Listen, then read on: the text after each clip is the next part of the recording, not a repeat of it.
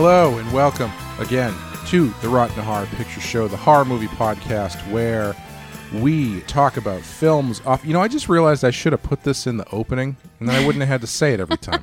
Yeah, you should just have like a clean pre-recorded version of this. Yeah, or just like a specifically bad recorded version of it. Maybe this one. Yeah, maybe this one.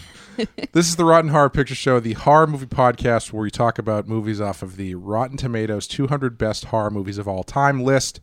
My name is Clay, and with me as always is Amanda. How are you doing, Amanda? I am okay. How are you? I'm good. I'm glad that you made it here. You clearly got your invitation. I wish they said it that way every time they said the word invitation, especially with the branding that those guys were doing with that cult. You seem like you need to have like a more rhythm to say it. It's about going to Mexico and getting the invitation. I feel like it would be more of a. It's about going to Mexico and getting the invitation. Yeah. Well, you know, one of them is more welcoming. Yes. And one of them is a little bit more, you know, exciting. So I guess it depends on the flavor of what your cult is going to be. Yeah. I mean, I guess if you're doing it in LA, you want it to be as close to Yoga Voice as it possibly can be. That's true. Yes. Yeah. So we are covering The Invitation. If you hadn't guessed. From 2015. This is number 117 on our list with an 89% Rotten Tomatoes score. Amanda, had you seen this before? I had, and I had somehow like forgotten it. Oh, really? Like I don't know, and I liked it. I enjoyed it, but I somehow had wholesale forgotten it. I think I'd even kind of forgotten that I'd seen it, and then I sat down to watch it and was like, "Oh yeah, I like this movie." Well, that's good. Yeah, ringing endorsement. Yeah, this I don't remember how I came across this. It was definitely like a word of mouth thing, and this is one of those movies that falls in the realm of like a Starry Eyes for me, where I saw somebody else talk about it and said, "Don't look anything up about it, just watch it." Yeah. I think I had maybe not quite the same experience, but it was definitely like I read something about it, like if you're gonna watch one indie horror movie this year, make sure it's this one. And then I think I just was like home alone one night, like baking cookies or some bullshit, and I put it on and like was sort of half watching it, aerating a bottle of wine. Yes. Yeah, this in front of my extremely beige living room. Yes. Much like Starry Eyes, this was a movie that lived on Netflix and just kept popping up in my recommendations for like 3 years. Yeah. And then I finally watched it, and I did not regret it because I enjoyed it quite a bit. Spoilers. You accepted Netflix's invitation. I accepted the invitation to watch The Invitation. We're going to get really annoying. We're going to take a quick break, and then we're going to talk about the movie The Invitation.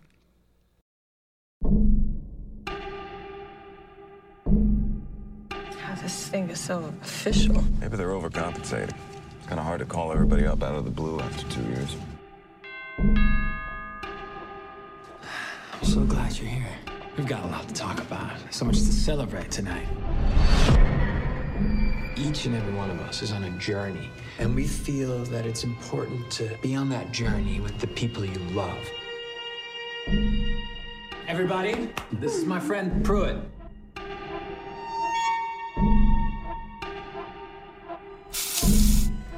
Bars on the windows and the security. Safer. You've been acting so suspicious of our hospitality. Well, Jesus.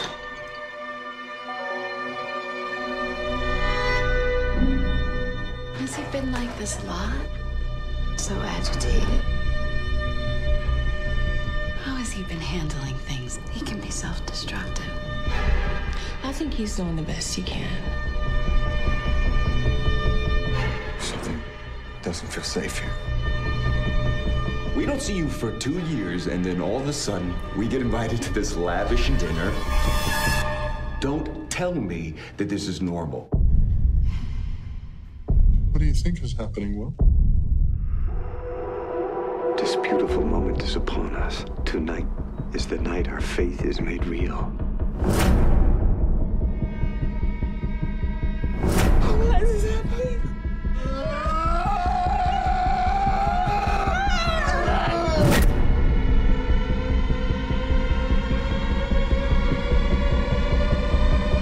There's nothing to be afraid of.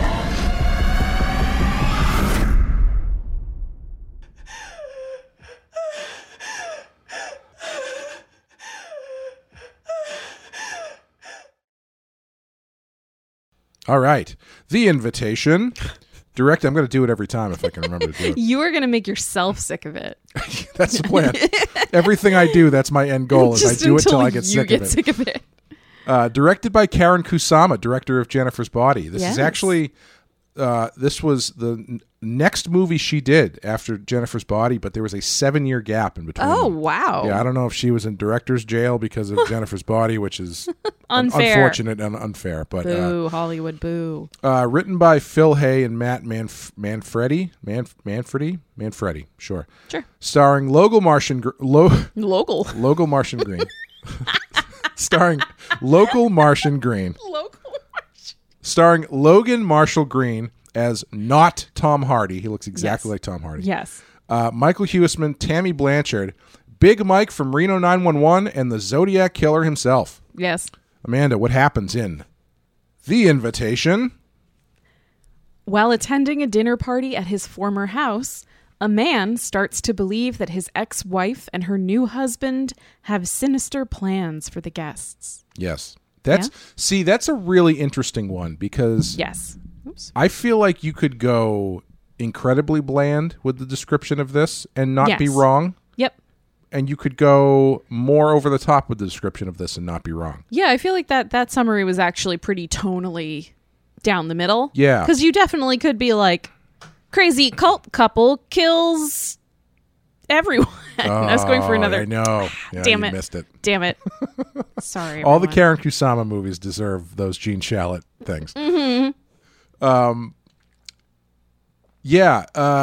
It's that's a pretty good one. It is tonally pretty kills correct. comrades. It was right there. Yeah, it kills comrades. Do you want to do the full thing? No, you ruined the mustache it now. on and everything. I know.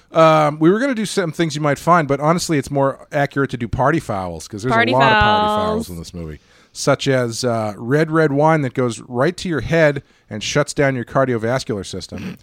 Bringing a new guy, quote, to the party who creeps everybody out. Yep. When someone says they want to show everyone a video, I know your husband felt personally attacked when I said that. Yes. But it's something everybody has done. I've done it. Yeah. You get to that point where it's like, I got to show you this thing on YouTube. And everybody stays, but inside they're going, oh, Jesus Christ. Yeah. Yeah, I don't know if I've done it. Yeah, you'll get there. And I didn't write this one down, but I think it applies. You can push back if not. Questionable parenting. I'm going to push back on that one. Okay. Yeah. I don't see it. He should have been there. Shouldn't have let that kid have the bat. Oh, Clay. The kid saw them in the tub, and that drove him to tell the other kid. And then the kid was like, "Get the fuck out of here!" And he whacked him in the head with the bat and he killed him. I don't think that's what the movie says. Lock your bedroom door so you don't scar your child for life, which leads to his direct death. Case closed. Don't let your kids play baseball. Or that. Baseball's the most dangerous sport. That's true. It's not true. No, it's not. No. So yeah, this was Karen Kusama's first movie since Jennifer's Body. This was largely, I think it was completely. There was no studio interference. This was not like a major studio movie. Oh wow! So they basically got free reign to make the movie they wanted to make. Yeah. And I'm very glad that they did because this is atmosphere. Yeah. And I feel like this is the perfect movie for a lot of the stuff you and I have talked about up to this point, as far as, exposition and characters and stuff, because you get so much out of so little in this. Definitely. The exposition level is very, very low, and everything about the setup is relatably uncomfortable. Mm-hmm. Seeing old friends after a long time, and there's, when one of them has just come back from some sort of questionable absence. Well, and when like somebody and the people in the friend group have gotten divorced, right? But they're both still in the friend group. Yep. Like, I wonder if part of why this movie works for us is because we are very much at the age that a lot of these party goers are at, where it's like some people in our group of friends are married and have kids. Some people in our group of friends are just married. Some people are dating. Some people are single. But like we've all known each other long enough that like if somebody moves away and moves to California for a couple of years and then they come back, it's like you partially want to go back to the old way that things were, but it is different when it's like, oh man, I haven't seen you in so long. Yeah. COVID probably adds to that feeling. Especially if the thing that's stopped you from seeing everybody is a traumatic event, like the death of a child or something. Yeah. Your child that everybody here clearly knew. And I think they were all there when it happened too. I think at least a bunch of them were, yeah. That's going to put a damper on things. Just a little. Being at a party full of old friends, yes, and then someone's friend shows up that nobody knows, who's a little bit weird. Yeah, and that happens twice in this movie. Yeah, there's one who's already there. Yes, and then one who shows up, and it's like having been there, it's always awkward. You try not to make it awkward, but it always ends up being awkward. Yeah, of course. Even if the person who shows up is like actually not a murderer, like it's still weird when it's like, oh yeah, like we've known each other for so long and now I have to talk to this new person who I don't understand. Like there's a scene in this where Will just says to Pruitt, the guy we're talking about, the Zodiac killer. Yes. He just says, why are you here? Yes. Like he just comes out and says it. Like I don't understand. Why are you here? Yes. Yeah. And I guess we should say the setup of the invitation is a dinner party of these old friends who have gotten back together after one of them has come back from some sort of soul-searching journey to Mexico. I think she may have tried to kill herself at some point because they have that flashback where she's over the sink. Yeah, we find that out a little later. Yeah, like as the movie kind of gets going. But clearly, there's been a gap in all of their relationship time because of the death of this couple's son. They got divorced. They've moved on to the point where they're seeing other people. Right. So the wife is remarried. Yes. To somebody she met at this soul-searching grief group thing. Mm-hmm. And Will, our main character, has a lovely girlfriend who doesn't deserve any of this bullshit. It's strange to me. Well, first I was going to say, that's basically it. It's just that's the setup, and the thing that's great about this movie is that the setup is so relatable that it's easy to get drawn into it. I think anyway. Yeah. And the writing is so expertly sparse that they give you just enough exposition to put you in the position where you know the relationships, and then the performances do the rest, and you kind of are allowed to fill those spaces yourself. Yeah, and draw parallels between relationships you'd had, people you'd known, friend groups you've been in before in the past. Like, it's interesting because I'm usually the one who's like super on top of all the names of all the characters, and this is a bit of an ensemble cast. A lot of people in this, and I did not really pay a ton of attention to the names. Names don't matter. Well, especially in a movie like this where it does this amazing job of like giving each character a sort of social position in this friend group that is familiar and like easily understood very quickly by the audience. Yeah. And so because you're already kind of familiar with like the position this person is in socially, you don't really need to remember like, is that Tommy or is that Ben? Right. It's like, no, it doesn't matter. Like, okay, that's the guy who's here even though his wife is at home with the kids and she's mad at him. That's the guy who's here with his boyfriend. Right. Like, right. It's much easier to sort of be like, oh, they're the fun party couple, the boyfriends, and then this guy is the guy who like became a parent before everybody else and sort of like has to deal with that baggage. They even go so far as to I like, this is just a stupid tiny thing, but it always amazes me that they did, or in this case didn't do this. Mm-hmm.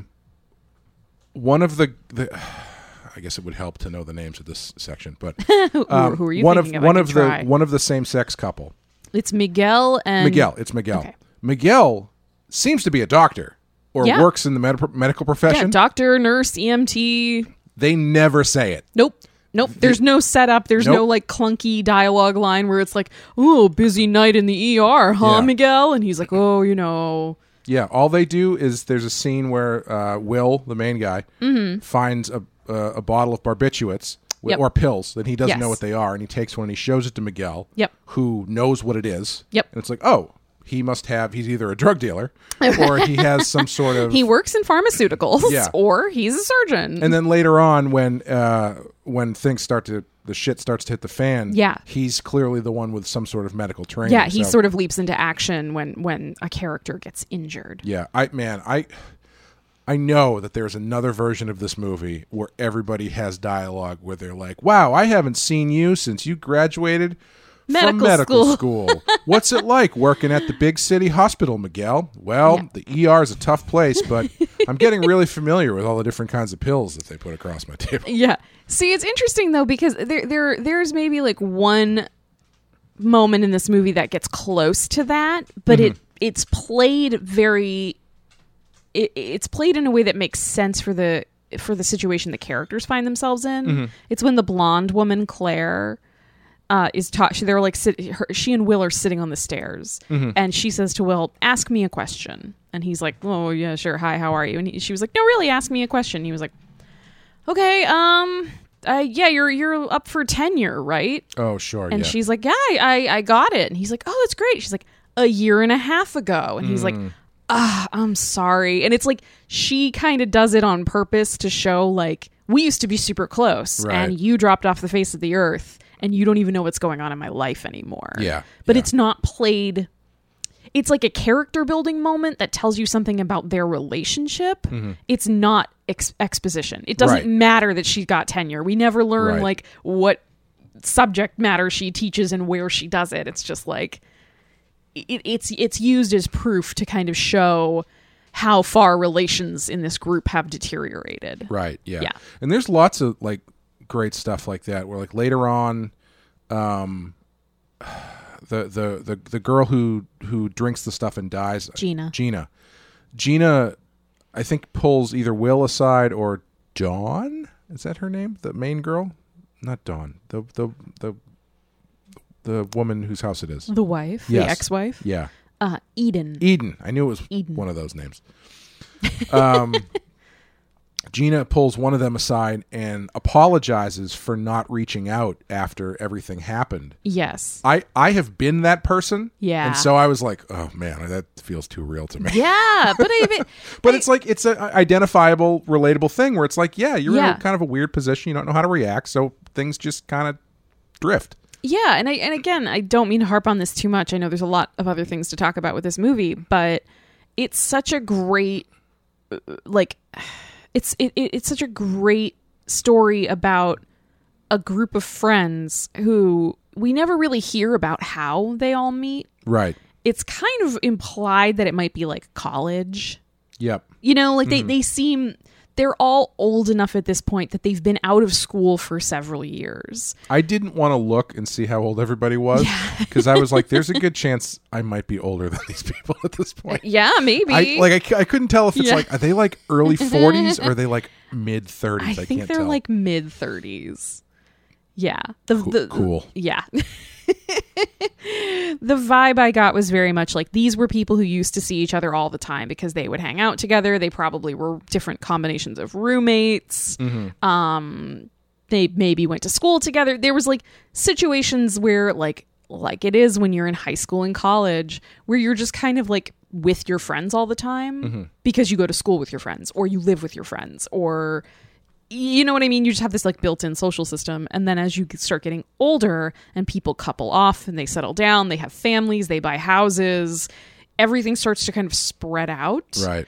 And then, you get these situations where it's like, how have we not seen each other in this long? Or, something horrible happened to you and I wasn't a good friend. I didn't follow up. And then we sort of lost touch. Like enough time. They're old enough. They're all old enough that they've started to experience that. Right. Which I think is like a very universal, or, you know, maybe not universal, but a very common experience that a lot of people have where like you leave college and you lose a bunch of friends. Yeah. Local Martian Green is, he was 39 when he made this movie. Oh, there you go. I guess late 30s. So yeah. Got a couple years left. I was gonna say you got a couple years left before your expiration date. Yeah, but yeah, I think the reason that works so well, or I should say, all of that stuff. I think the reason the rest of the movie works so well when it starts to. All right, let me rephrase this. This movie is a movie about a bunch of friends at a dinner party. Yes, but this is also a horror movie. Yes, and the more unsettling horror elements, I think, work so well because that uncomfortableness is bolstered by the fact that the relationships are so believable. Yeah. So when the weird guy shows up, or when they pull out the laptop and they're like, we want to tell you about the cult we're in. Yeah. Everybody is believable enough that you can kind of sense them all shift.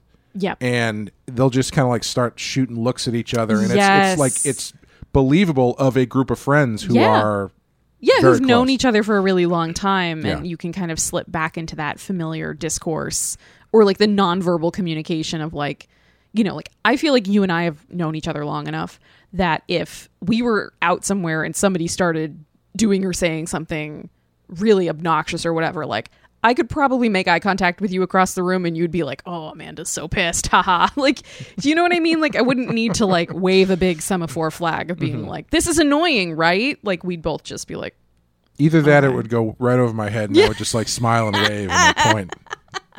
Fair enough. Yeah. Fair enough. But yeah, this friend group clearly has the writing is so good in this movie because it gives the structure of like these people have enough background with one another that we don't need to have the details explained of like, well, you know that Tommy and Ben were roommates for 4 years at UCLA and then they lived in Silver Lake together in an apartment. And then when Tommy met his girl, his now wife, like she was a bitch and she pulled him away from the friend group and then they had kids and we never see him anymore. But now he's here and his wife is mad. Like you don't get this whole like background about how everybody feels about Tommy's wife who's home with the kids. Yeah. Like it's, you know.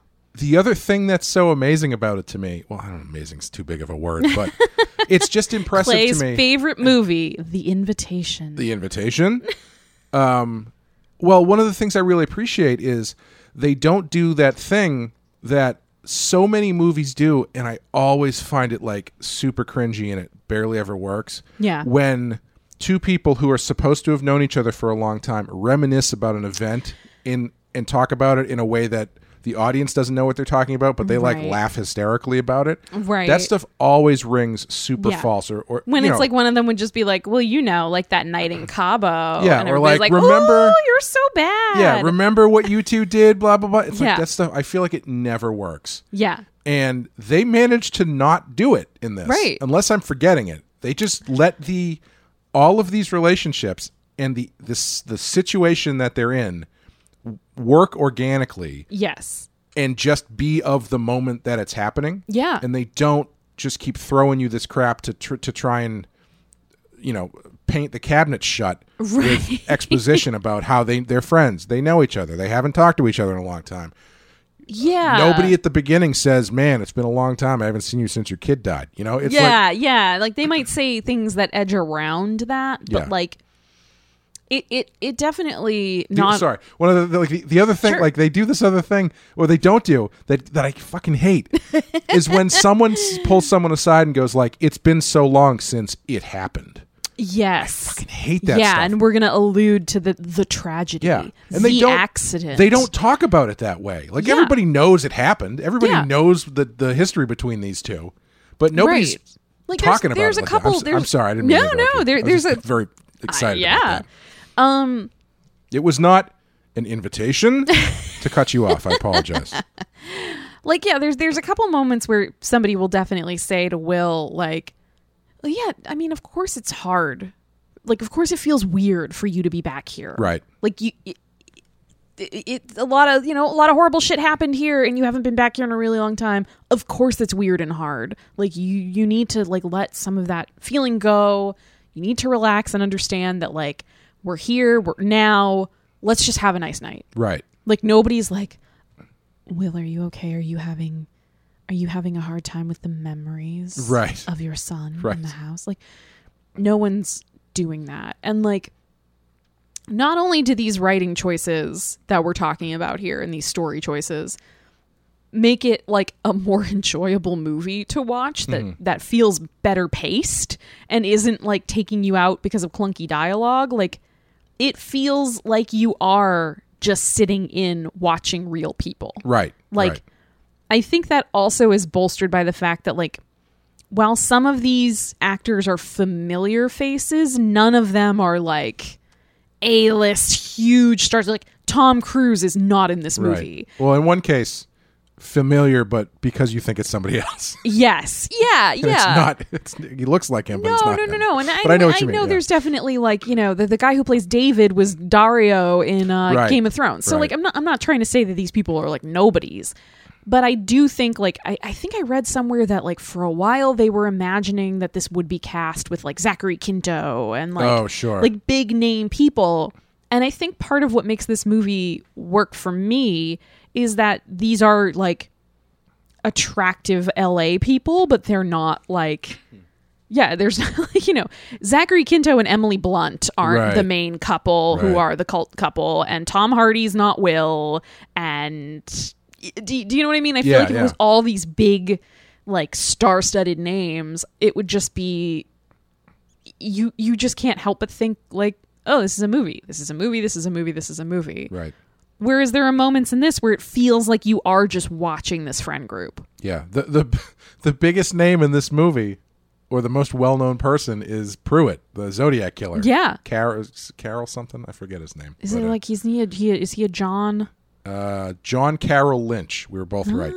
Yeah, he's the most... Well, him and Toby Huss, who plays the cult leader.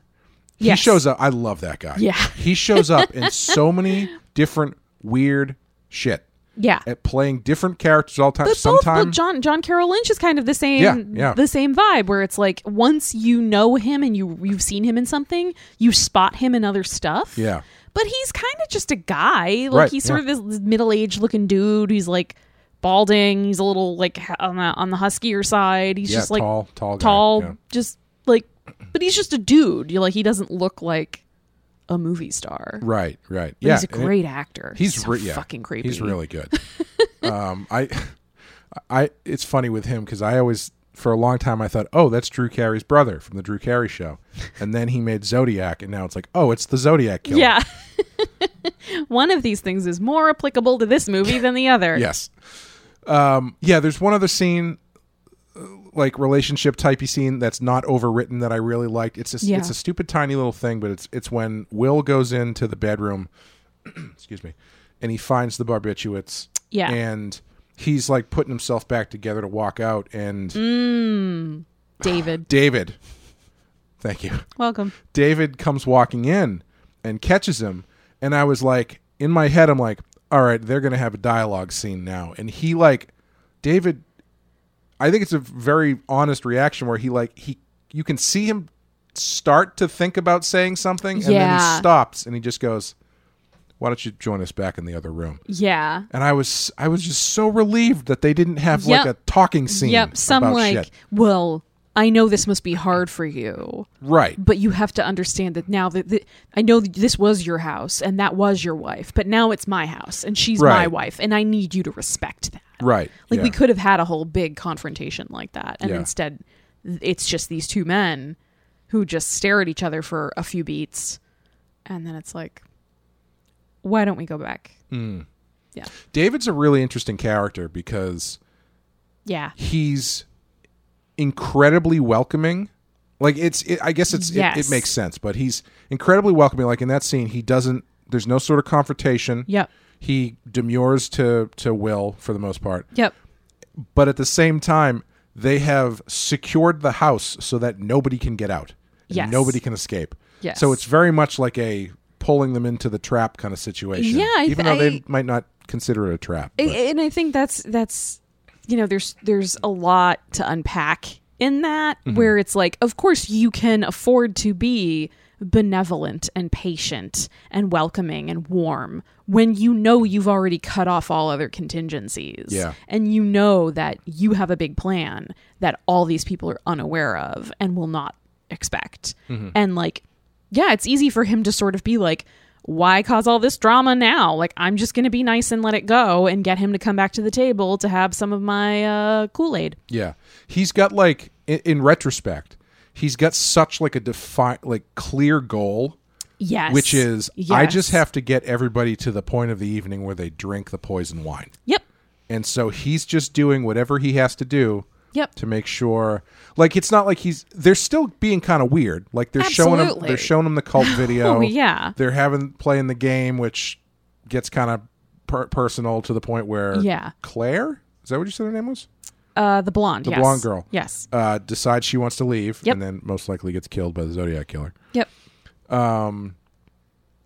But like there's a goal for David and Eden, which is, I think, more David than Eden probably. Yeah. Which is get everybody to desert, essentially. Yep. When we can all kill ourselves. Yeah, but there's this interesting, like,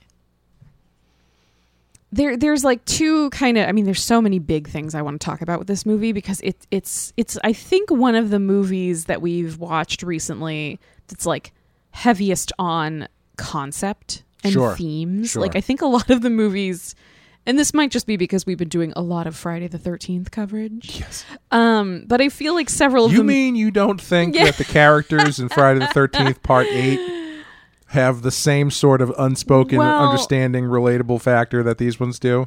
I mean, probably not. And I also don't think that, the writers and directors were thinking about, like, how do we make a movie that's a complex portrayal of grief and mourning and how different people cope with grief differently. Mm-hmm. And you're just mad that they cut out the scene at the kid's birthday party where Will gives him his birthday present, which is the pen Stephen King used in high school. Or for him, I thought for you were that going to kid, say Jason's hockey mask. No, for that kid, it would probably be like the pen R.L. Stein used in high school. God, what was the sexton that Stephen King used in high school? Yes. No, but there's something so interesting about this movie because I think, like, when you watch it for the first time, you maybe don't see this completely. I know I didn't the first time, but I saw it more this time, which is that, like, David and Eden, the cult couple, as we've been calling them, they think they're doing the right thing. Right. And they also think they're doing the right thing, and they think they're doing what's best for the people they love. Yes. And so the whole night is kind of structured around, without telling their guests what the plan is, they're clearly trying to give them a last happy night. Right. Like, they're trying to make everything nice. They're trying to be really warm and welcoming. They bust out the best wine. They've got all this beautiful food. Even their game, I Want. It's sort of like a last, what's your last request? Your last wish. Right. Like, what do you can have anything you want. We're no judgment here. So what do you want? You want to kiss this person? You want to do some coke? You want to tell your truth and, like, tell your story and get it off your chest? Like, everybody gets to have what they want. Everybody gets to have this lovely night with all these people that they love. And then, without knowing it, they are going to, before, they realize that they're going to pass peacefully away. Mm-hmm. And, like, it's so clear when you're rewatching it that the plan the whole time is not about, like, violent murder. It's not about rage. It's not about hatred. It's not like a revenge plot. It's like David especially has the complete faith of a true believer. Like, he's like a pure fanatic with this cult. So he really believes in all of this. He really believes that, like, I'm doing this wonderful thing for these people. Yeah. And it makes it all the more creepy because he's so fully committed to his path, and, like, he so completely believes in it. There's no doubt in him. But I do think it becomes interesting when everything goes to shit. Yeah. And he and Eden, there's this moment where Will and Kira, I think, overhear him and Eden's crying, and she's saying it was supposed to be beautiful. Like, and I think that's the key to it. Like, they tried to craft this perfect night and have it be beautiful, have it be this beautiful final moment on Earth, this beautiful experience together that they then, you know, they all die together and they're reunited in the beyond kind of deal. And that's not what happens. Yeah, it's interesting too, because like when you, as far as cults go, it seems very realistic. Well, before we get to that, the other thing I just wanted to say was the thing that makes the unease work so well is I feel like everybody has been in that situation where you think the whole time, all right, why are we really here? Like there's something off about this party. Either someone's going to tell us that they're pregnant or something, or they're going to try and sell us something or have us try to join a cult or whatever. And they balance it really well with everybody's kind of uneasy, but Will is paranoid. Yes. And rightfully so, we find out. But they give you this kind of fake out where he feels like he gets the evidence that there's nefarious goings on. Yes, he's got a voicemail from Choi. I think it was Choi, right? Yeah. Couldn't tell if it was Choi fucking Choi or Troy. I couldn't tell. Don't they say that at one point where they're talking about like, where is he? And everybody's like, is that Choi? Fucking Choi. Yeah, fucking Choi. Fucking Choi. Like where he gets a voicemail saying that Choi, he's not at the party, but the voicemail says that he arrived at the house. And so Will freaks out and he's like, where is he? And it seems like this is the point where everything's going to break. And it's like, he's right. Something nefarious is going on. And then Choi shows up. Right. And everything turns back around again. Yes.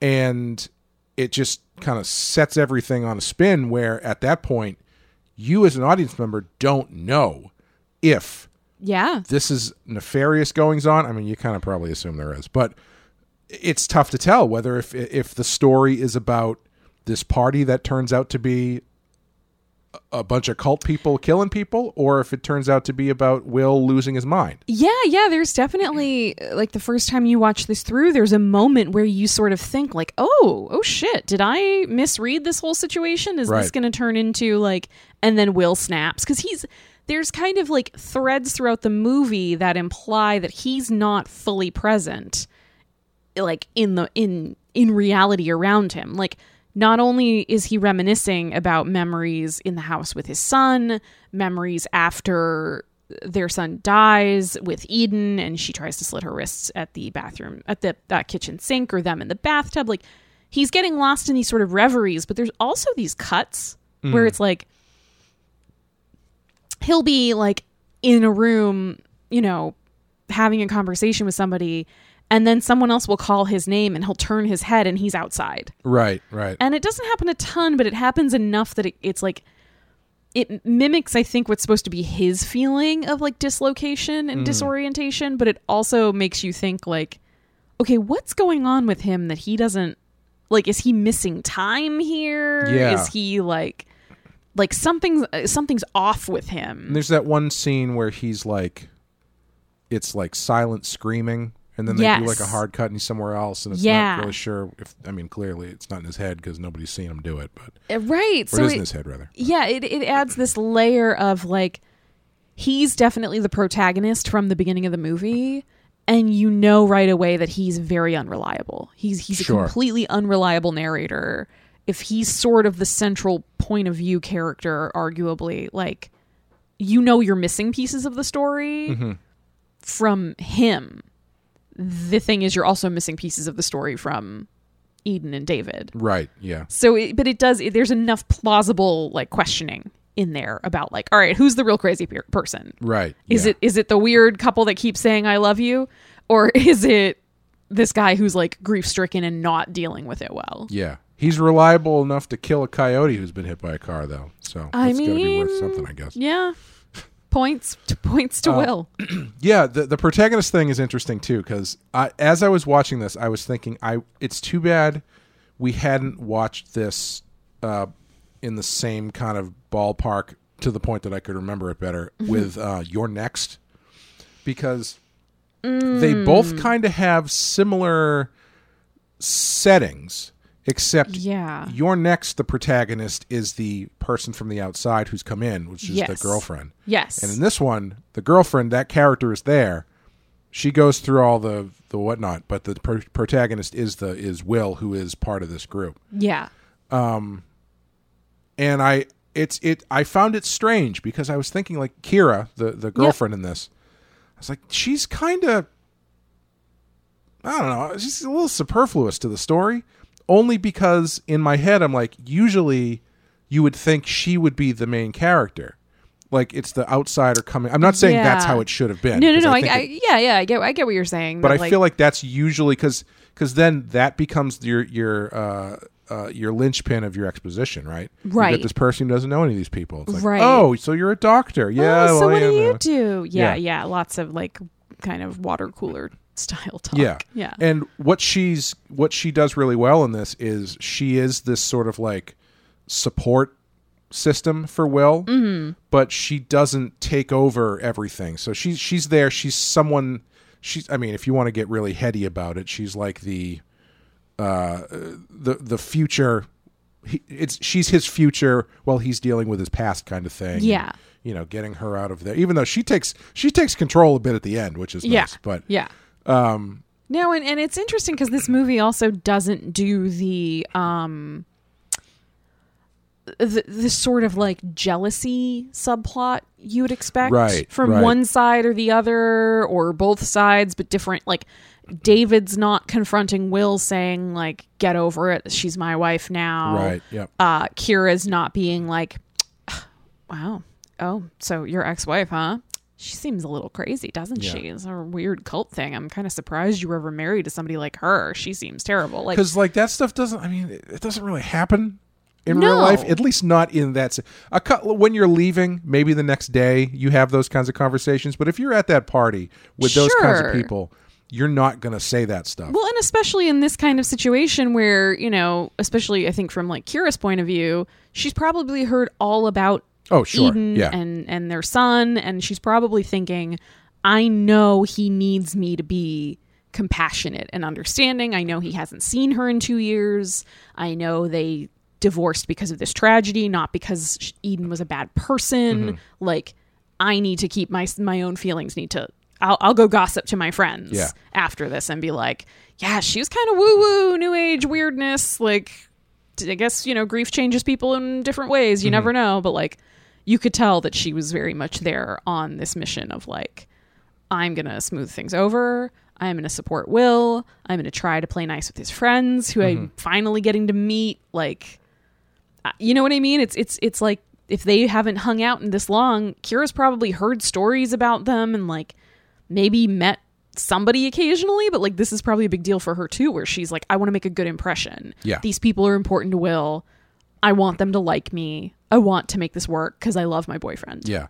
And I think that's a unique perspective for that kind of character, because I think there is another version of this movie where you're following Kira. Yes. And Kira's the one who's picking up on the weirdness at the party. Kira's the one who's like snooping around, and Will's like, what the hell are you doing? These are my friends. Yeah. You can't be snooping through my ex-wife's dresser. Like, don't be jealous. Yeah.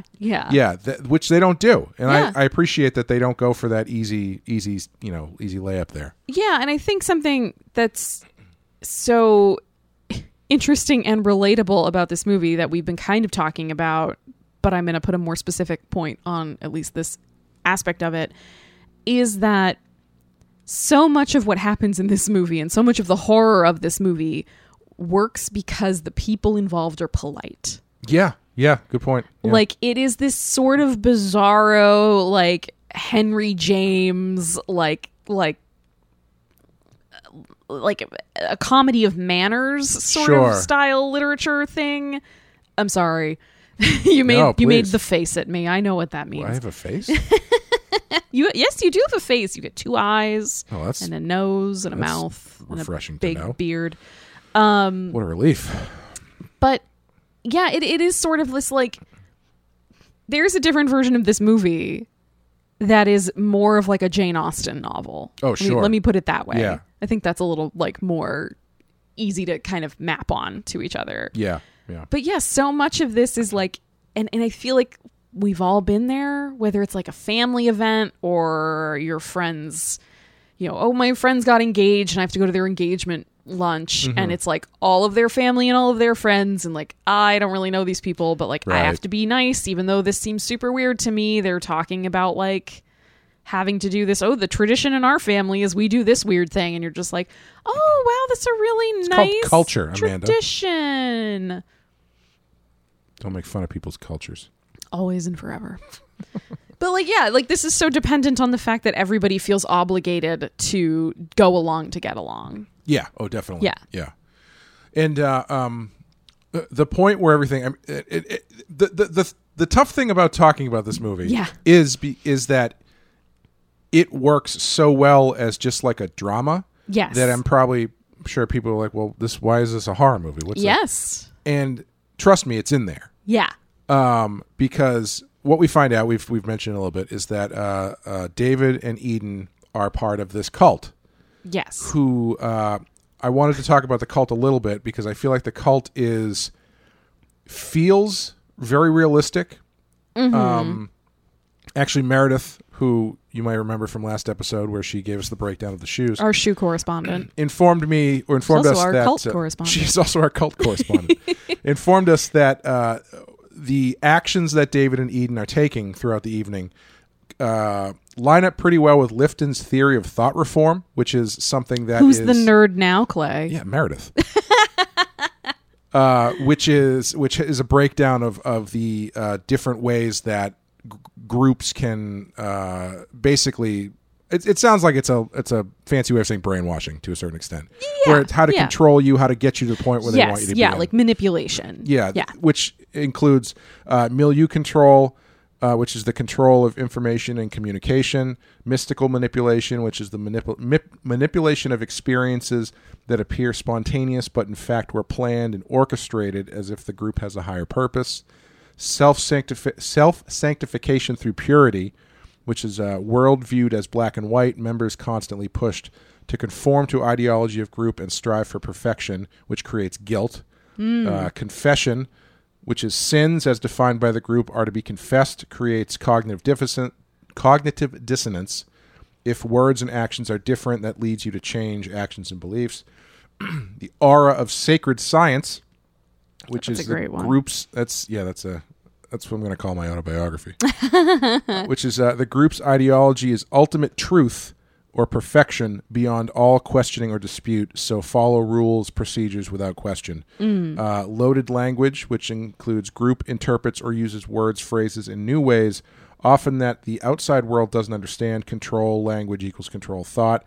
That comes up a lot in like Scientology, I think, where they use a lot of jargon and acronyms where it's just the letters, yes, like RLH and stuff. Yep. Doctrine over person, which is group is more important than the individual. Beliefs and experiences, any contrary experiences must be denied and or reinterpreted to fit the ideology of the group. And dispensed existence, which is insiders versus outsiders. Insiders are to be saved. Outsiders are doomed to failure and loss. Constant fear of being cast out. And I think you get a lot of this through the short video that they watch. Yes. And what's really fascinating to me about that video is, again, I don't know, maybe they spent time writing a long backstory for what the deal with this cult was, where Toby Huss's character came from, how he started it. Dr. Joseph. But like, I was thinking about it and I was like, it seems like the point of this cult is that when you die, it's really nice. Yep. And that's it. Yep. And like, that's all you need. Yep. Let's put on our matching tracksuits and Nikes. Right. And get the hell out of here. Because like the character that they create in that video that they show is so well put together that you get all of these theory of thought reform bits coming out of there to see how this cult works. You're seeing how this Dr. Joseph is controlling people. You're seeing this ethos of like we're all going to be together in the afterlife and it's going to be great. Yes. And that's the only thing that you need to be the driving point for the story. Right. You don't need like a whole big, like, here are our 13 commandments and 4 additional recommendations for living life. Like, you don't need all of that. Like, here is our doctrine spelled out and our sort of manifest and our mission statement. Like, there's none of that. It's like, and I guess it's probably very much worth talking a little bit about what's in that video. Oh, sure. Yeah.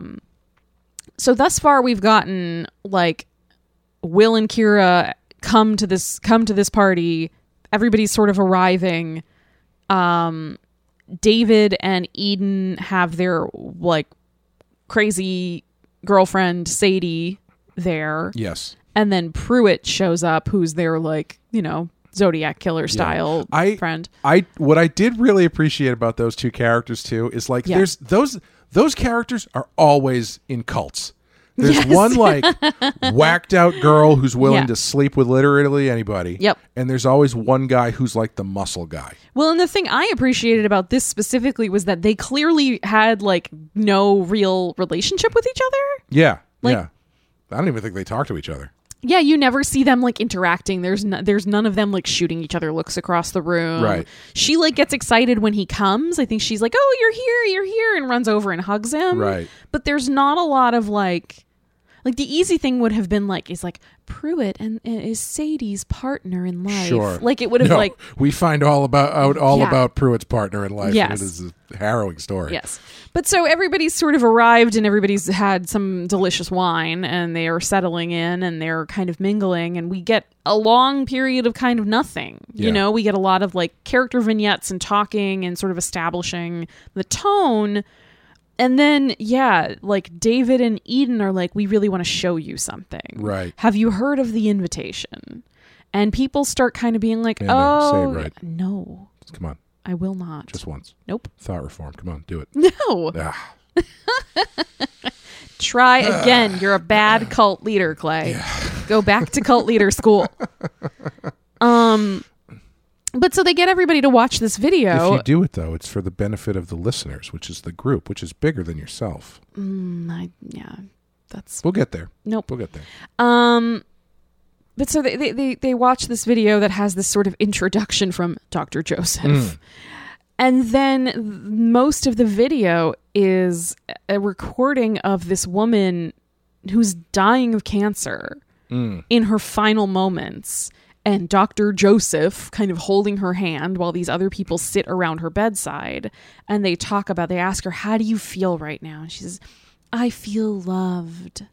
And like, are you scared? And she's like, no, I'm at peace. I'm ready to go be with everyone else. Mm-hmm. And it's this very, like, in context, it's like really disturbing because it's clear that like, I think it's well done. I think it's like a fairly realistic portrayal of somebody who is like dying of disease, like struggling for her breath and kind of like fading off. And like it's played in this way where as the video is going and it goes from the introduction into this sequence of this woman dying on camera, the camera that is recording this film pans around the couches to the party goers and gets their reactions. And you see some people clearly trying to sort of like control their expressions and like be like, okay, I don't know what's happening. Let's reserve judgment. Let's try to. And then other people looking totally horrified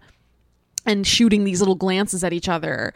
And then there's a brief moment where you see Eden and she's got this like beatific smile on her face. Yeah. And then this woman dies and everybody has the rational reaction of like, why would you show that at a party? Yeah. I hope that video is available in a full form because I'm going to show it on Saturday when people come over for SummerSlam. I'll be like, before we start, I just want to show you this. It's Dr. Joseph.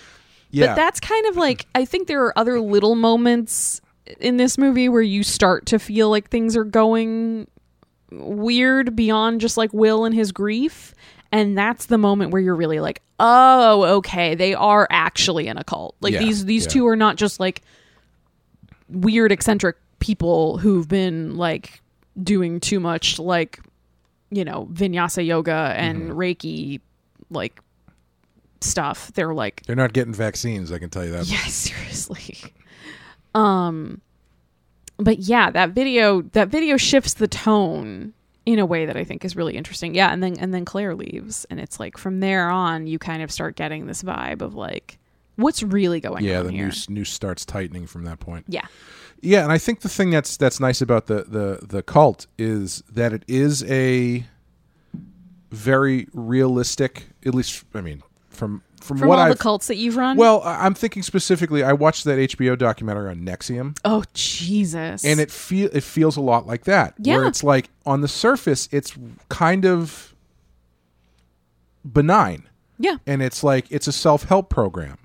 It's the leader is a very unimpressive, doofy-looking white guy. Yeah. Well, have you ever watched any of the Marshall Applewhite very few videos? Like those are those feel a little sillier because they've got this kind of like 70s sci-fi vibe to them. Yeah. But yeah, it's kind of the same thing where it's just this like kind of like, I don't know, kind of dorky looking white dude over a certain age who's just like, would you like to come to a plane of existence that's peaceful? Come join us. And it's like, oh, okay. Yeah, when I was watching that NXIVM documentary. Yeah. Did you watch any of it? I did, yeah. The whole time, every time they showed this guy, especially when they showed him all decked out to play volleyball. I was going to say in his little sweatband, little shorts. I kept going, him? This fucking guy? Yeah. Like, why are these people, you know, nobody was killing themselves. I mean, it wasn't great, but it didn't get to that point. Not that the point it got to was any better. Well, it was better than dying, I guess. But yeah. But there's so many people that are devoted to this guy. Yeah. For reasons I cannot figure out. Yeah. And it is all. It felt very much like the video in this movie. Yes. Where it's this idea of kind of thought control, where it's like if you can reframe things for people in a way that is helpful, even if they don't realize it is destructive. Yes. Then you can go a long way with that. Well, yeah, and this guy's clearly preying on people who've suffered intense loss. Yeah. The fact that he's a doctor is great, too. I mean, that's is he a doctor? Well, that's the question. It doesn't like the fact that that's in his name. Right, is yes. Very, very good detail. But he's preying on like a very vulnerable population, sure. which is why he can get away with a lot of what he gets away with, I think. Yeah, and I think it works better than if they had gone the other direction and had it been like a capital C cult where it's, you know, robes and shit, or like yeah like and if now it had we'll go down to the basement for the ritual. Like if the end of this had been the end of like House of the Devil, I was don't just think thinking it would be like nearly as effective. I think it's the terror of it comes out of how mundane it is. Yeah, like there's this moment once. So when things really start going nuts is like everybody's had dinner, Will's had his freak out, and everybody's gotten kind of mad at him or deeply uncomfortable. And then they get him back to the table. Everybody seems like it's settling in, and they start passing out the like dessert wine. You know, they're like pouring it out and from this like decanter. Never trust a decanter. Never trust a decanter. And in the midst of all of this, like Gina takes a sip of hers and Will freaks out again and starts smashing all the glasses, and he's causing such a disruption that people are dropping things and everybody's, you know, all over the place. And Sadie screams at him, "You ruined it." Right, yeah. And she attacks him, which causes more chaos. Then they turn and they realize like, oh, Gina's not breathing. Gina's on the ground foaming at the mouth. Well, you think, again, they give you a bit of a nice little twist where you think for a second that the turn is going to come when Sadie, when Will throws her off of him and she whacks her head and it looks like she's dead. Yeah.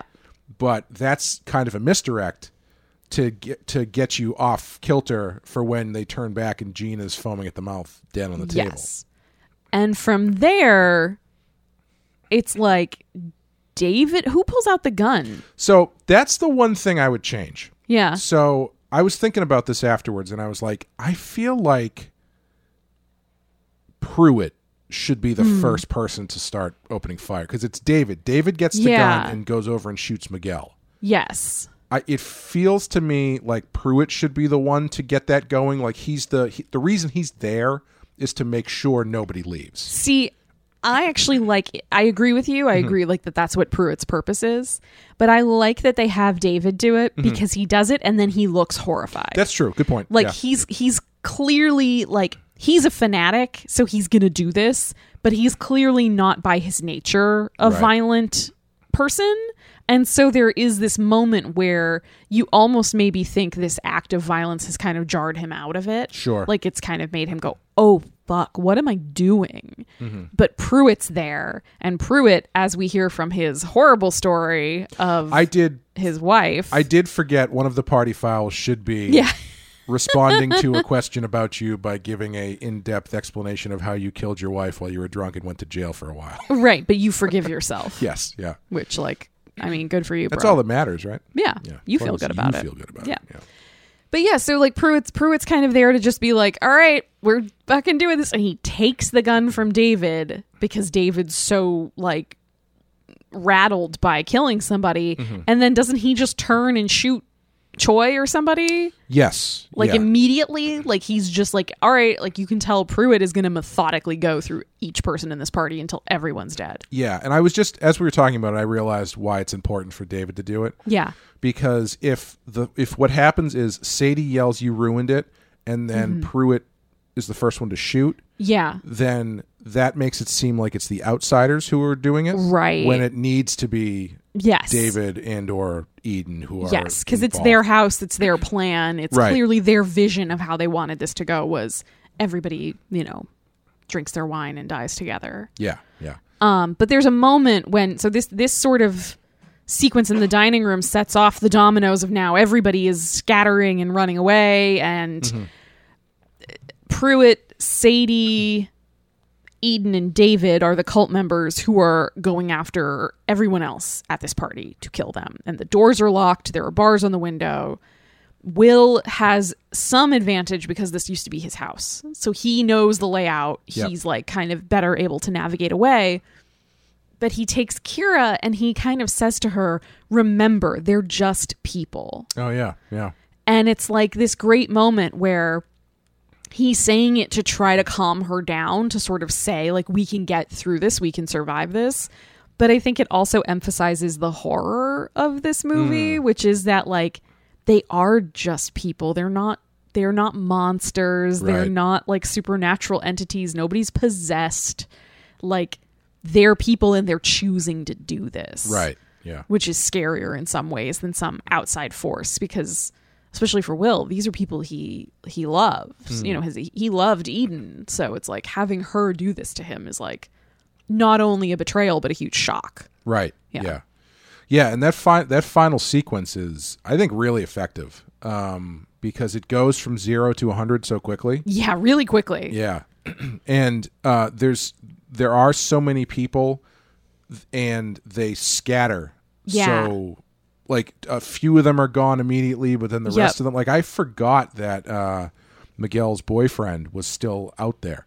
Yeah. Because he gets, I think Eden slashes him across the stomach. Yep. And he goes down. So I just assumed that he was dead, but then he shows up a little bit later to kind of save the day a little bit. Yeah, and because of the layout of the house, you sort of get, even as Will is kind of running and hiding, you sort of see through doorways and windows these framed kind of vignettes of the other party guests getting murdered. Yeah. Yeah, and I think the other thing that they do really well too is you get a little bit of it at the end from David right before he kind of gets killed, but they kind of avoid too much bad guy monologuing. Yeah, there's not a lot of proselytizing in this. Yeah, there's a little bit right at the end, but it's not which offensive. From him I do think makes sense, because I've been saying, he's a true believer. You know, he's fully indoctrinated in this cult. It would make some sense that he's kind of saying, no, you don't understand. Yeah, but he also never, unless I'm misremembering, he never loses his cool. Like it's all pretty fairly down the middle, right? Yeah, like he's like, no, this is just what needs to happen. He's not like screaming and freaking out. Exactly. Yeah, he's never. This is Eden not does about that a bit, but yeah, but for her, it's clearly like more complicated. Whereas like I was saying, it's not about anger. It's not about revenge. This isn't a Your Next story, right. Where it's like, I fucking hate my family, right? And if I get them and I kill all of them, not only do I never have to deal with them again, I get all the money, right? Like you're not dealing with any of that. It's not about greed. It's not about hatred. It's just like, oh no, this is the right thing to do. This is what we all need to do now. And you don't understand. We tried to get you to understand by getting you to watch the video, and you didn't understand, but that's fine. You'll see after we die that this is the right thing that we needed to do. Yeah. And it's really sad, I think, when Eden shoots herself. Yes. First of all, because she shoots herself in a very inconvenient place that's going to take a long time to die. Yeah. I was just reading about. I was listening to last podcast on the left. They were talking about Billy the Kid. Oh. And they talked for a little bit about how getting shot in the stomach in the 1800s was probably one of the worst ways you could die. Yeah. But it's really sad for her, because what you really get out of her at the end there is that all she wanted is to see her son again. Yeah. And she believes that whatever the afterlife brings, she will be reunited with her son. Yep. And that she wants everybody else she loves to be there with her. Yes. And it's not even that she's sad that this didn't, that it's not like there's no breaking of the illusion for her. She's just, she's just sad that it's not going to happen. Right. You know? Right. Yeah. It's like her grief is just so fresh and it's still there. Yeah. And I think it's really interesting because there's a moment where Will says, I think Will says it to Kira when he's talking about it, the son's accident. Mm-hmm. And he says, I've been waiting to die since that day. Yeah. That's how I feel every time I drop a bagel, cream cheese side down on the floor. You're just waiting to die. It actually happened to me today because I went out. It was pouring out rain, and I wanted bagels. So I went down the street, got a bag of bagels. Yes. And they put them in a paper bag. Oh no. It was raining. Yeah, we had like tornado warnings and shit. Yeah. And 5 feet from my stairs, the paper bag ripped through because of the rain. Oh no. And the bagels, which were in a plastic bag, fell onto the street. And I was like, oh, plastic bag, no big deal. Only when I brought them in did I discover that the plastic bag was not waterproof. And so there was street water in there with the bagels. Oh, no. And at that point, ever since that point, I've just wanted to die. A similar thing happened a few weeks back to my husband. We were at a brewery, and he got like a bratwurst, like on a big sausage on a roll. And he was so excited, and he started to take a bite, and the whole thing came out of the roll and fell directly onto the brewery floor. Yeah. And I think he's been waiting for the rapture ever since. Yeah. Well, I have a group that he might want to join if he accepts the invitation to do so. I just laughed so hard I woke your dog up. But yeah, I think it's extra scary because Pruitt is just stone-faced the whole time.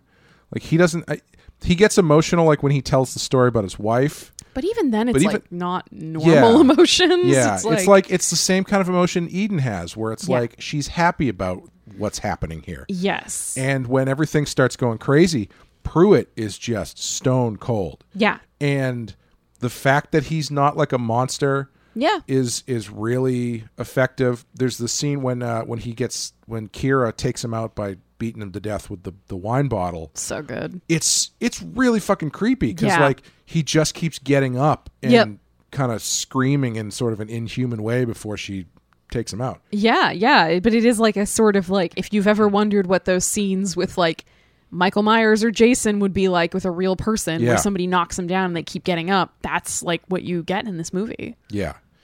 But yeah, the ending of this is this reveal. At a certain point in the movie, David goes out and he lights this red lantern. Yes, in the yard. Yes, and in the yard, and he hangs it in the yard. And after they've taken everybody out, it's Will, Kira, and Miguel's boyfriend. Ben? Sure. I think. They have survived, and they're out in the backyard, which overlooks like the Hollywood Hills or whatever. Yeah, this is a super wealthy neighborhood. Yeah. It's well, they look around and they see all of these red lanterns peppered among the hills. Yep. And then you start hearing helicopters and police cars, screams, gunshots. Yep. And it's this idea that this is like happening many places, and this was a very what's the word I'm looking for? Orchestrated, coordinated thing. Yeah. And they don't explain it. It's kind of a cute, funny ending when you think about how many of those red lanterns are in like the Hollywood Hills, and it's like, yeah, of course that's where they'd all be in LA. But you know what? I think it's pretty great because there's the moment when I think it's around the time they show the video during the party, and they ask, what do you know about the invitation, or like, can you tell us about like what do you guys actually do, and like blah blah blah, and they're talking about the cult. And a lot of people in the group are being like, oh, no, I mean, my boss is super into it. Yeah. Like, it's not like a fringe thing. Like, there's all these people who are like, oh, yeah, my aunt really likes it. My boss is into it. Like, oh, yeah, my girlfriend's roommate is, always doing, the invitation stuff. Like, right. It's really pervasive. It's sort of like, and I say this as somebody who does Peloton, but it's sort of like the Peloton thing where, like, all of a sudden everybody does it. Oh, sure. Yeah. Like you could ask even a bunch of like our friends, like, have you ever done this? And several of them would be like, yeah. And you're just like, wait, since when? Why do you have that t-shirt? Like, yeah. Yeah. Where it's just like, it's this thing that like highly, it's like highly motivated, usually pretty educated, usually well off, like upper middle class people are getting super into this cult. And it probably just seems like you were saying, like a self-improvement sort of thing. And it's so pervasive that it's dangerous. Yeah, I kind of felt like it hit a little bit differently watching it this time, just because like I'm not going to go into any specifics about the current time we're living in. Yes. But the moment where they step outside and see how widespread this thing is, it's the moment where you realize, oh crap, this is something a lot of people believe. Yes. It's let's just say it's a relatable feeling. Yes. Yeah.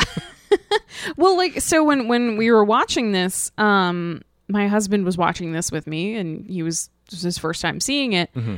And we were getting to the end, and our three survivors were outside in the backyard, and Greg said, I mean, I liked this movie. This was a really good movie, but I don't understand why it's a horror movie. To me, this is a thriller. Sure. Like, okay. Interesting. I feel like this should be more of like a thriller. And I was kind of like, well, because I didn't want to say anything. Mm-hmm. And then they all turn and they look and they see all the red lanterns. And he goes, oh. Interesting. I get why it's a horror movie now. Interesting. Like, that is what it took for him to see it as a horror movie rather than just a thriller about these crazy cult people. Interesting. Okay. Yeah. I guess that would lead us into the the last bit, which is its placement on the list. Yeah. Excuse me. It is, what did I say? 117. Uh-huh. Do you feel like that's deserved? Should it be higher? Should it be lower? Should it be removed? So I think it should be on the list. Mm-hmm. 117, higher than The Shining. See, that's where I keep running into trouble. Yeah. And higher than like the Thing, right? Oh, yes, I believe so, yeah. So it's like, I don't know if I first watched this, if this would smack of horror movie right away to me. Yeah. I feel like a lot of people, some of our listeners maybe, probably Wes, would say that this is not a horror movie. You know, I don't know, because we've talked about that a bit on our Discord. Yeah. And Wes's definition has been like, if there's a supernatural element, then that would make it horror. Yes. But he doesn't explicitly mean supernatural like ghosts. It's just like the more kind of general idea of supernatural. Yeah. And I wonder if you could put the cult aspect in that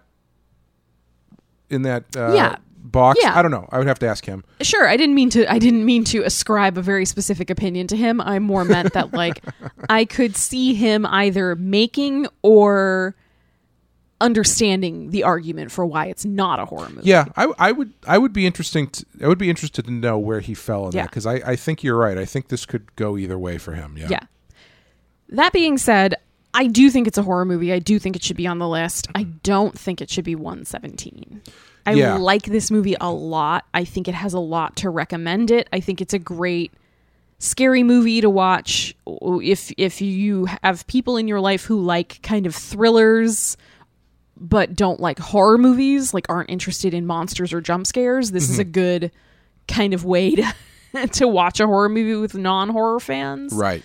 I think the acting's really good. I think the writing is great. I think the pacing is pretty good. It's gorgeous. It's a beautiful movie. I was getting actively upset. Yeah, you were getting mad at the Amazon Stream version. Like, I am always going to go to bat for physical media because I think the quality is always better. Whether it's, if you believe that about vinyl, sure, but vinyl CDs almost always better quality than streaming audio. Yeah. And with video too, having it on disc like a Blu-ray is always going to look better. Yeah. Than the stream that you're getting. Yes. And I don't know exactly how it was showing up on you guys' TV, but we have a $300 TV from Walmart that we bought 8 years ago, so who's to say? Yeah. But like this movie's really dark. Like the light in this movie is very soft in a lot of places. There's a lot of darkness. There's a lot of color, but it's not bright color. Yes. And in some places it is, but not. Yeah, not a lot of it. No, I agree. There's a lot of neutral tones. Yeah, and when they go outside, you're getting a lot of the lights from the city and stuff. Sure. It was breaking up so fucking much. Like every time that it got dark, and it wasn't like there was a problem. It wasn't bad enough that it seemed like there was a problem. It just seemed like the quality of the stream wasn't there. Yeah. Remember, were you watching Game of Thrones? Yeah. Remember when everybody complained about that episode of Game of Thrones because it was too dark? Yep. It was that kind of thing where it's like the stream and the TV was compressed so much that it just couldn't handle. Got it. And so like you had those like waves of pixels you could see in the blackness and stuff. And it was really bumming me out because it's a gorgeous movie. Yes. It's so nicely shot. Yes. And I'm looking at it, I'm like, this looks like a fucking YouTube video. And it was really, really making me sad. Dr. Joseph directed it. Yeah, I might actually go, I might try to buy this because like it just out of spite. Just out of spite. There's a lot of things you can get done out of spite. Yeah, it's very, very effective motivator. Yeah. Megadeth, the entire career of Megadeth based on spite. Fair. Yeah. That makes a lot of sense. But, I would put this probably somewhere between 150 and 200.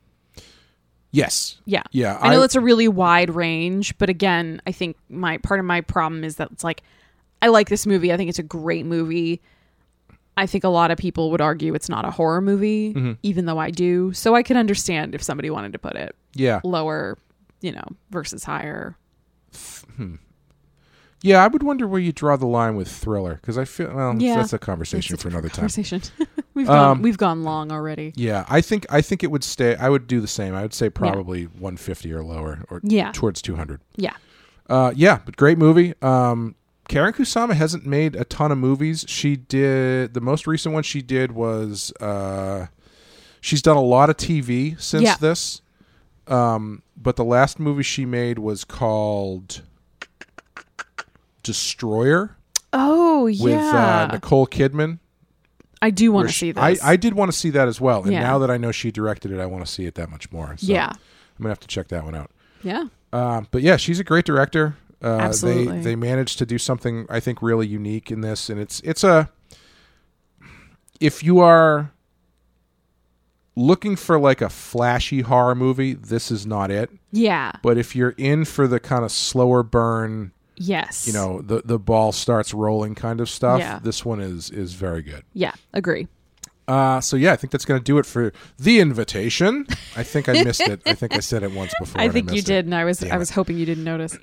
I hit the randomizer button, beep boop boop beep beep boop boop beep boop, and I got to tell you, I'm a little bummed out because no, we're going to be doing number 190, which is Phantasm, which I really don't like this movie. I am not familiar with this one. Okay, good. I'm looking forward to this. I'm not going to try and I won't say anything else about it. I don't want to color your perception of it. Okay. But this is definitely one that falls into the 3 strikes rule for me. Oh, wow.